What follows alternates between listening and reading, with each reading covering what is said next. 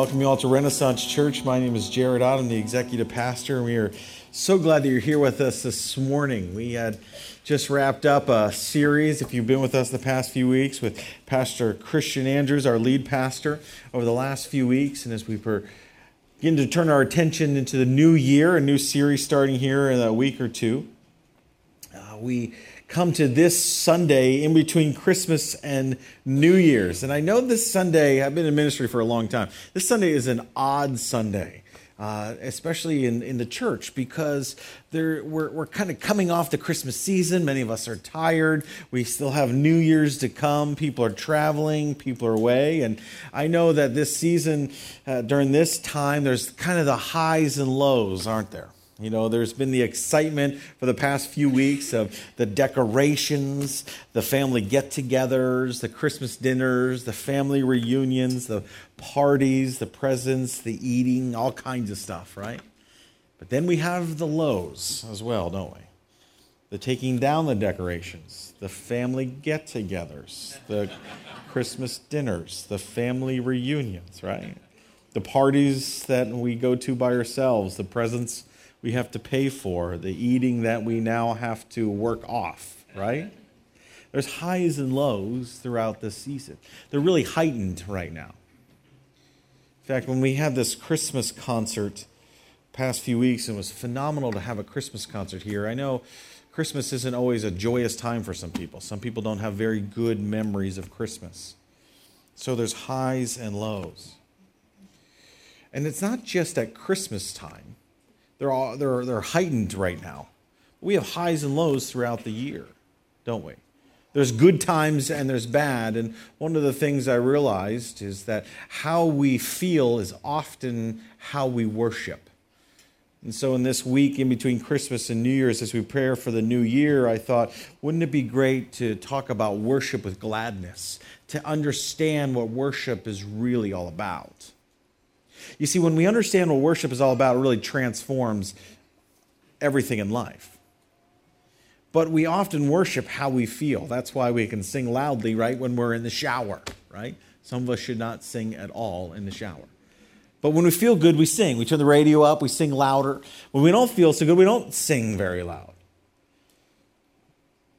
And there's highs and lows throughout the year. In fact, a few months ago, I was talking with a woman who I noticed on Sunday morning was very quiet, very reserved in the back, and wasn't really engaged in the worship. And I met with her that week, and I talked with her, and we talked about how she's really going through a tough time in life.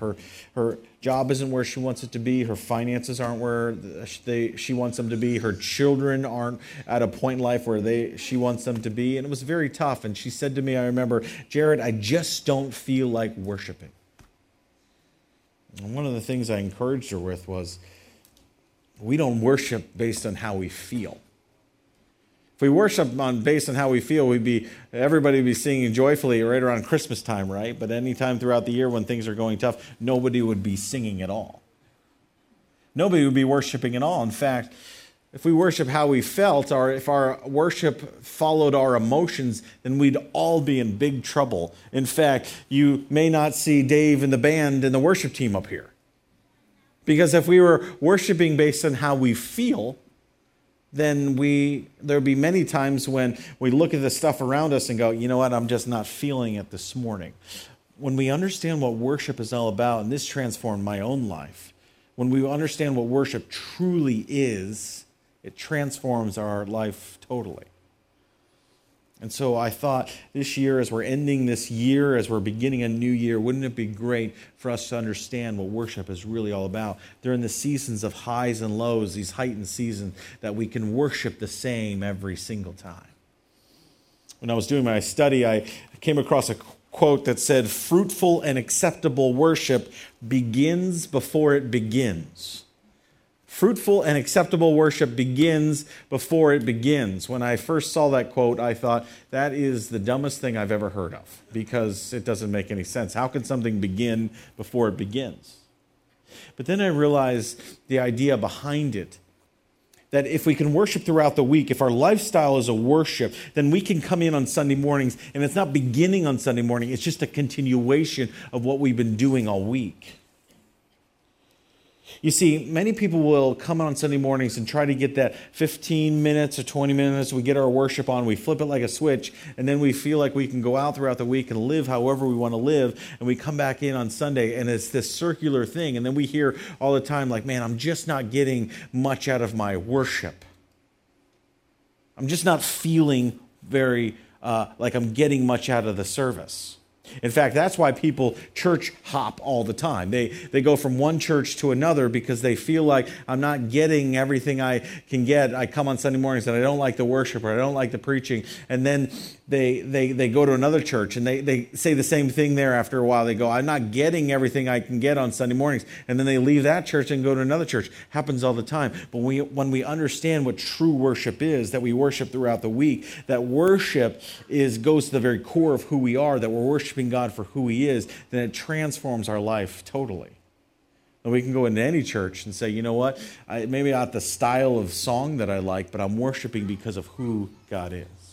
I felt this way when I was in high school. You know, I grew up in a Christian home. My parents talked to me about who the Lord is, about His death on the cross, His burial and His resurrection. That's what we're going to celebrate communion here this morning. And I remember at a very young age of 4, asking Christ to forgive me of my sins because I knew I had them, and asking Him to be the Lord of my life. But it didn't hit me until high school, when I was at a retreat, that the speaker said, you know what, many of you are living hypocritically. You'll go throughout the week and do what you want to do, and then you'll come in on Sundays and get your church on, and then go through it, live throughout the week again.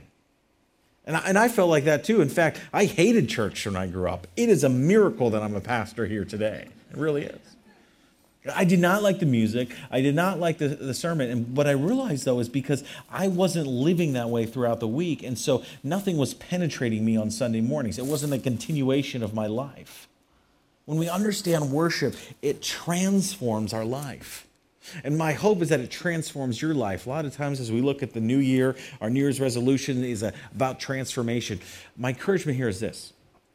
Understand this morning what worship really is. It could transform your life totally. And we see from Psalm 100, there's really a roadmap. I'm so grateful that Dave read that psalm to us during our time of worship. Because Psalm 100 is a clear roadmap to this highs and lows of life, where we're feeling great at one point, there's joy, and then other points of sorrow and disappointment and heartache. And it's easy to lose that hope, easy to lose the joy, easy to lose that peace. But when we worship, how we feel. But when we look at Psalm 100, we realize there's a number of aspects in worship that we accomplish when we worship that transforms our life. And the first one is this: when we worship, we raise our voice to God. That's what we're doing. It's not how we feel. We're raising our voice to God. Psalm 101 says this, verse 1, "Shout for joy to the Lord, all the earth." I love that word shout there. It's the Hebrew word for ruah, which was a common word used for the day when citizens would announce the arrival of the king after a great battle. And the king was coming home and all the soldiers, and they would announce the good news. And the people would line the streets for the king to come in. And they were celebrating and joyful that the king has returned. I hope that I would come home from work and my kids would do that, right? They would line the driveway excited that I was home. It never happens, right? But the people in those days were excited because the king was there, and we are excited when we're in God's presence and we shout for joy. If you've ever been to a church where people are shouting and crying and lifting their hands, sometimes, or if you're new to the church, you think, man, that is strange. Like, what is wrong with those people? Why are they singing so loudly? Why are they singing so loudly they're not even on pitch? Why are they raising their hands? Why are they crying? It's because of the condition of their heart. They're realizing they're excited and they're shouting and they're singing because they're in the presence of the King. It's not for people that are emotional or have some kind of emotional disorder. It's for people that have a heart condition that's right with the Lord, understanding who He is. That's why they shout. When we worship, our agenda is to meet God. God's agenda is to meet with us. We raise our voice to get His attention. It's not rude. It's not disrespectful. As we walk down the walls of worship, the halls of worship, we can't be quiet. We shout for joy because the Lord is among us. That's what worship is all about. Not based on how we feel. It's because we're in the presence of the King. We shout for joy to the Lord, all the earth. And when we shout to joy, we give honor to God. It's the other aspect of worship. That's what we're doing in worship. It says in Psalm 100, verse 2, worship the Lord with gladness. I love that word worship there because it's the Hebrew word for ahaved, which is actually translated as serve. So if you have a King James Bible, it would say serve the Lord with gladness. So the question is this: is it worship the Lord with gladness, or is it serve the Lord with gladness? And let me encourage you with this, that it's both. That our work is our worship, and our worship is the fundamental aspect of our work. Worship is not confined to sanctuary service on Sunday morning. Worship happens in the garage of the mechanic on Monday morning. Worship happens in the surgery room for the surgeon.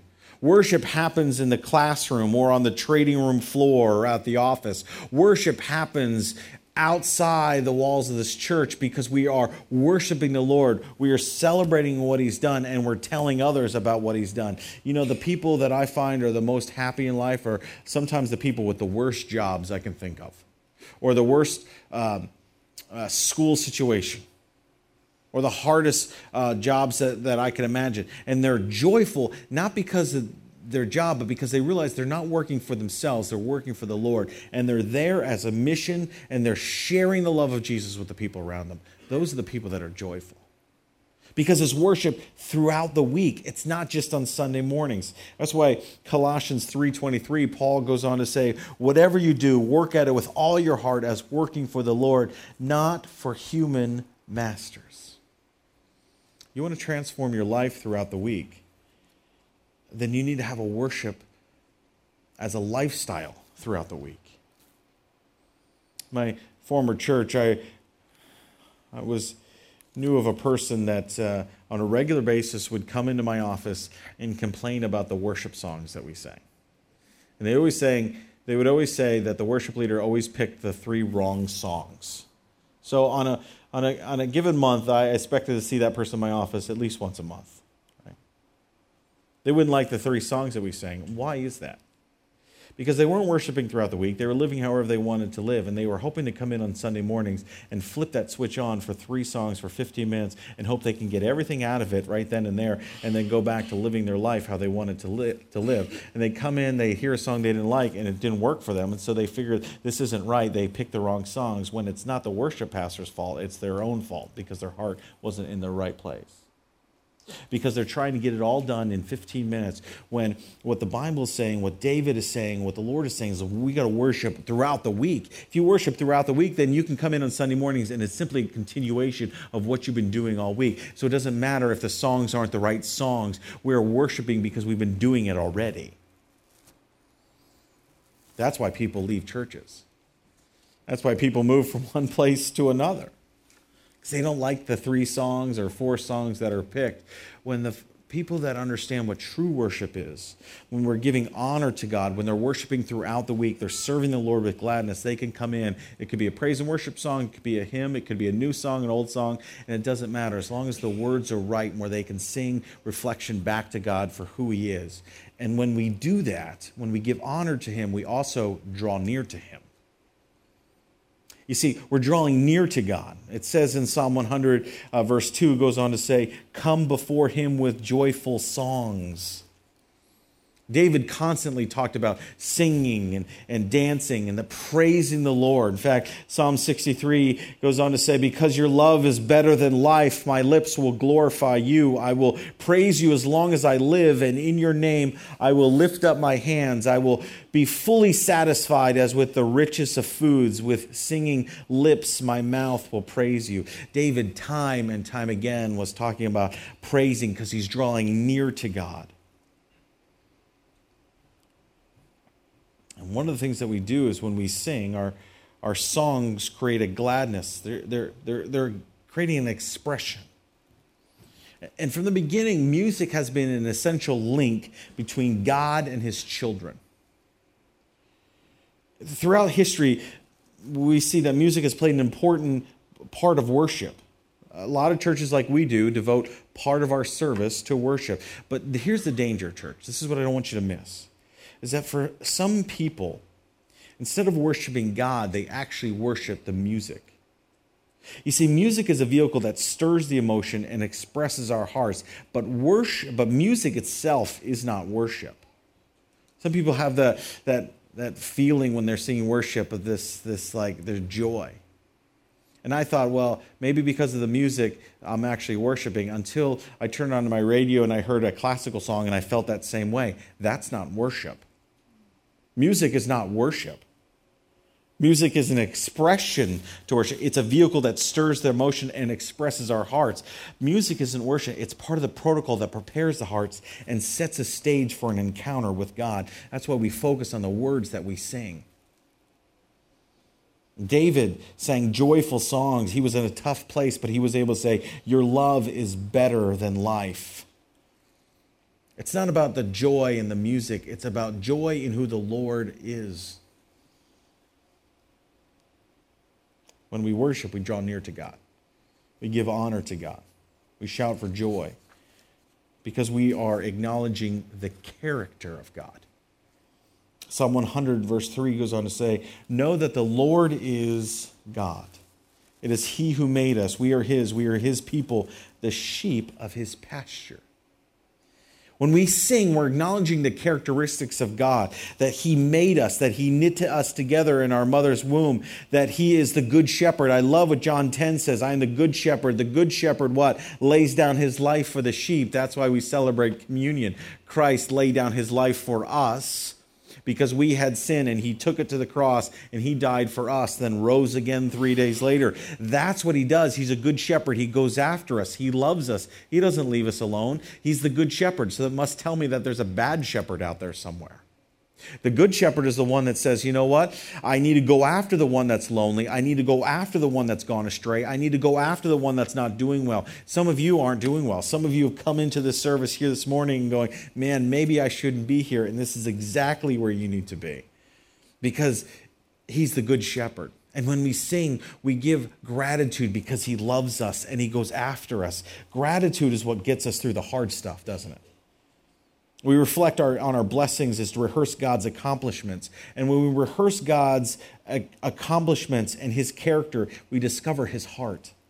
And when we discover his heart, we discover it's not just good gifts, but he's the good giver. Gratitude always leaves us looking at God and away from the dread of life, because we acknowledge the character of who he is. Not about how we're feeling. It's not about how our week was. It's not about how this past year has been. It's not about how good our children are doing, how well our finances are. It's about the character of God. And when we can get to the point where we can sing with our voices full of joy, when we can serve him throughout the week, when we can come and acknowledge who he is, then we can ultimately give praise to God. Psalm 100 verse 4 goes on to say this, "Enter his gates with thanksgiving, his courts with praise. Give thanks to him and praise his name." Enter his gates with thanksgiving, his courts with praise. That's what we do. We're praising him for who he is. Now here's what I want you to see. There is a fundamental difference between praise and worship. A lot of times we use those words interchangeably. Stand up as we continue to praise and worship. We're going to continue this morning in our praise and our worship. Praise and worship are two totally different things. You see, throughout the Bible commands us to praise the Lord. All the inhabitants of earth are instructed to praise the Lord. We praise him through singing, with shouting, with dance, with musical instruments. Praise is recounting all that God is and has done. It's closely intertwined with thanksgiving. We offer back appreciation for his mighty works. But here's the thing. We can give praise to a lot of different things. They can be related to family life as well and our relationships. Think about it. We praise people for what they do. We praise our children for the accomplishments they have. We can praise the sports team for the great play that they made. We can praise somebody for the great trade or business deal that they did. We can give praise to those people, but we don't necessarily worship those people. See, worship comes from a different place in our spirits. Praise is easy. We could give praise out all day. Worship is not. Praise is easy. Worship is not. Worship is the art of losing ourselves in adoration. Praise can be part of worship, but worship goes beyond praise. Praise is easy. Worship isn't. We can praise our kids for doing great things, but we're not worshiping them. Worship gets to the heart of who we are. If we truly worship God, then we let go of the control that we have in life, the joy that we're trying to find in our own self, and we humbly come before God. Worship is a lifestyle, not just an occasional activity. It happens throughout the week. That's why Jesus said the Father is seeking those who will worship him in spirit and in truth. You see, in the scriptures, when it goes to worship, the Bible changes its tune. We read verses like, worship the Lord in beauty and holiness. Come, let us worship and bow down. Worship is coupled with the act of bowing or kneeling. It shows humility. It says no matter what's going on in life, no matter how bad my job is, no matter how bad my health is, no matter how bad my marriage is, or no matter how bad my kids are, I'm going to worship the Lord because I'm humbly coming before him. And I'm saying, okay, God, whatever you want me to do here, I'm going to rely on you. I'm going to follow you all the days of my life. Just as praise is intertwined with thanksgiving, worship is intertwined with surrender. We have to surrender our lives throughout the week to say, okay, you know what? It's going to be a good week. It might be a bad week. There might be highs. There might be lows. But worship gets to the point of saying, okay, God, whatever you want me to do here, if I'm going to be in this job that I hate, use me mightily while I'm here. I'm going to worship you throughout my week. If I'm going to be in a marriage that's falling apart, use me mightily to be a good influence to my spouse. If my children are going off astray and they're not doing the right things, use me to be an encouragement to them. If I'm in a school that's in a terrible spot, I have friends that are doing all kinds of heinous things, use me mightily so I can influence them. That's what worship is. It's an act of surrender. Praise is an act of thanksgiving. Worship is an act of surrender. Worship is really an attitude of the heart. We can give praise all day, but worship goes beyond it. My hope is that as we enter the new year, we can actually worship. We can come in saying, it's not about how I'm feeling, but we're praising God for his characteristics, and then we worship him throughout the week. Why? You may ask why? Because of Psalm 100, verse 5. For the Lord is good, and his love endures forever. The faithfulness continues through all generations. God is good and his love endures forever. The second truth is that his faithfulness extends to all generations. David was dealing with all kinds of stuff when he was writing Psalm 100. He was not the poster child of a picture-perfect life. He was going through wars. He was going through a situation where Saul was trying to kill him. He had this situation with Bathsheba. He had her husband killed. He had his own son turning on him. He was going through tough time after tribulation, after a heinous thing going on in his life, but yet he's still able to write Psalm 100. He's still able to write to the Lord, saying, look, shout to the Lord, all the earth, worship the Lord with gladness, come before him with joyful songs.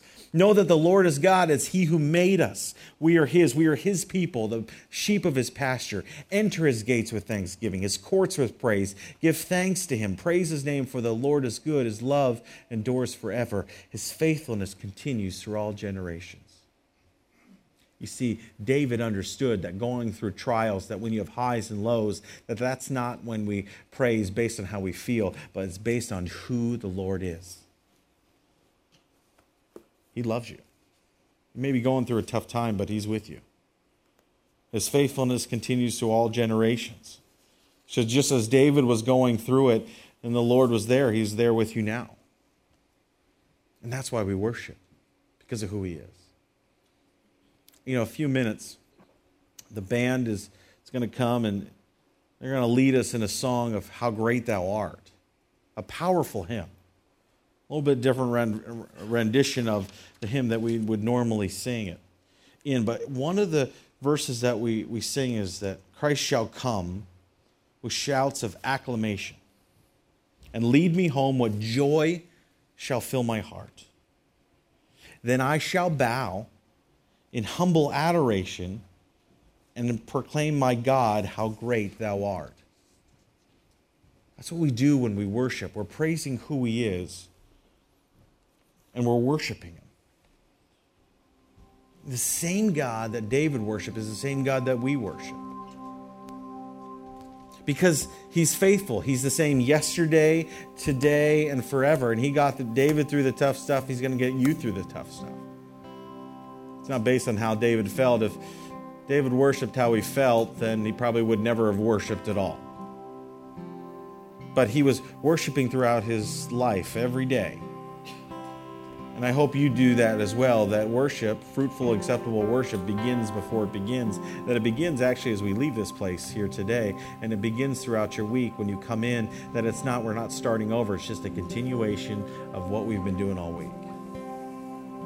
You know, as I was doing my studies on worship, I came across a book that I read a number of years ago in seminary. It was called Worship 365. There's a man named David Edwards who wrote that book, and he says this. He says, when we praise God, we are ringing the doorbell, making our presence known, letting him know that we have come to see him. And our praise is the thank you that refuses to be silenced. When he hears our praise, he gets up, he opens the door and invites us to come in. When we go inside, we move from praise to worship. In other words, praise is the vehicle into God's presence. Worship is what we do once we get there. What a great picture of what praise and worship really is. My hope for you as we close out this year and enter a new year is that we can praise him every day of our life. We can praise him with a heart full of gratitude and thankfulness. Let's pray together this morning. Lord Jesus, I thank you for today. I thank you that you're the same yesterday, today, and forever. I thank you that you're faithful to us. Thank you that you never let us go, that you're the good shepherd, that you love us, that you search after us, and that you want to have a relationship with us. That's why you came and died for us. We thank you, Lord, how great you are to us. Lord, we do give you praise and we do give you worship. I pray that we can do that throughout the rest of this week as well. And I ask all this in your precious and holy name.